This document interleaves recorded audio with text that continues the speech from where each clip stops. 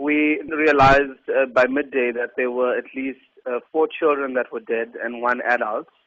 However, there was one of the twin, because there was a set of twin that was also in the fire, whose body was found, but the other twin, the remains were never found. And obviously it is confirmed that it is actually 6 people and not 5. The mother, who is Nobatini Castella, is 38 years old, and her newborn twin that was unnamed at this stage because they were just a week old. There's Fatima, who was 8, and Boy that was 6. And then there was another child from another family, and her name was Mandisa, and she's 4 years old. So those were the names of the people that are deceased.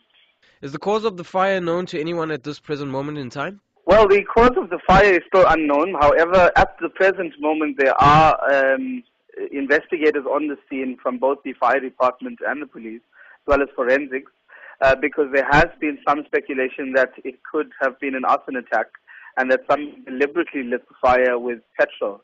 So we are still investigating that, and also there is a witness who survived, and he's currently in hospital. Incidents such as these are very sad, especially when there's children involved. How have the community reacted to the deaths thus far? It has been the saddest day for us in Bayview and in Ward 69 because we've lost so many young, innocent lives. I mean, the twin were only a week old and had a whole future ahead of them. It's a very saddened community right now, but they're also very upset as to how any human being could possibly be able to do something like this.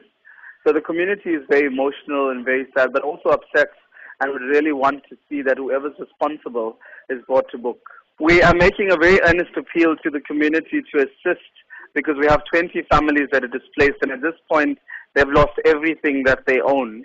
They have absolutely nothing, and we've set up a disaster relief site where they are being housed, and we are providing meals, clothing, toiletries, etc. And we're appealing to the community because we know that they are very, giving and generous to come forward and assist these families.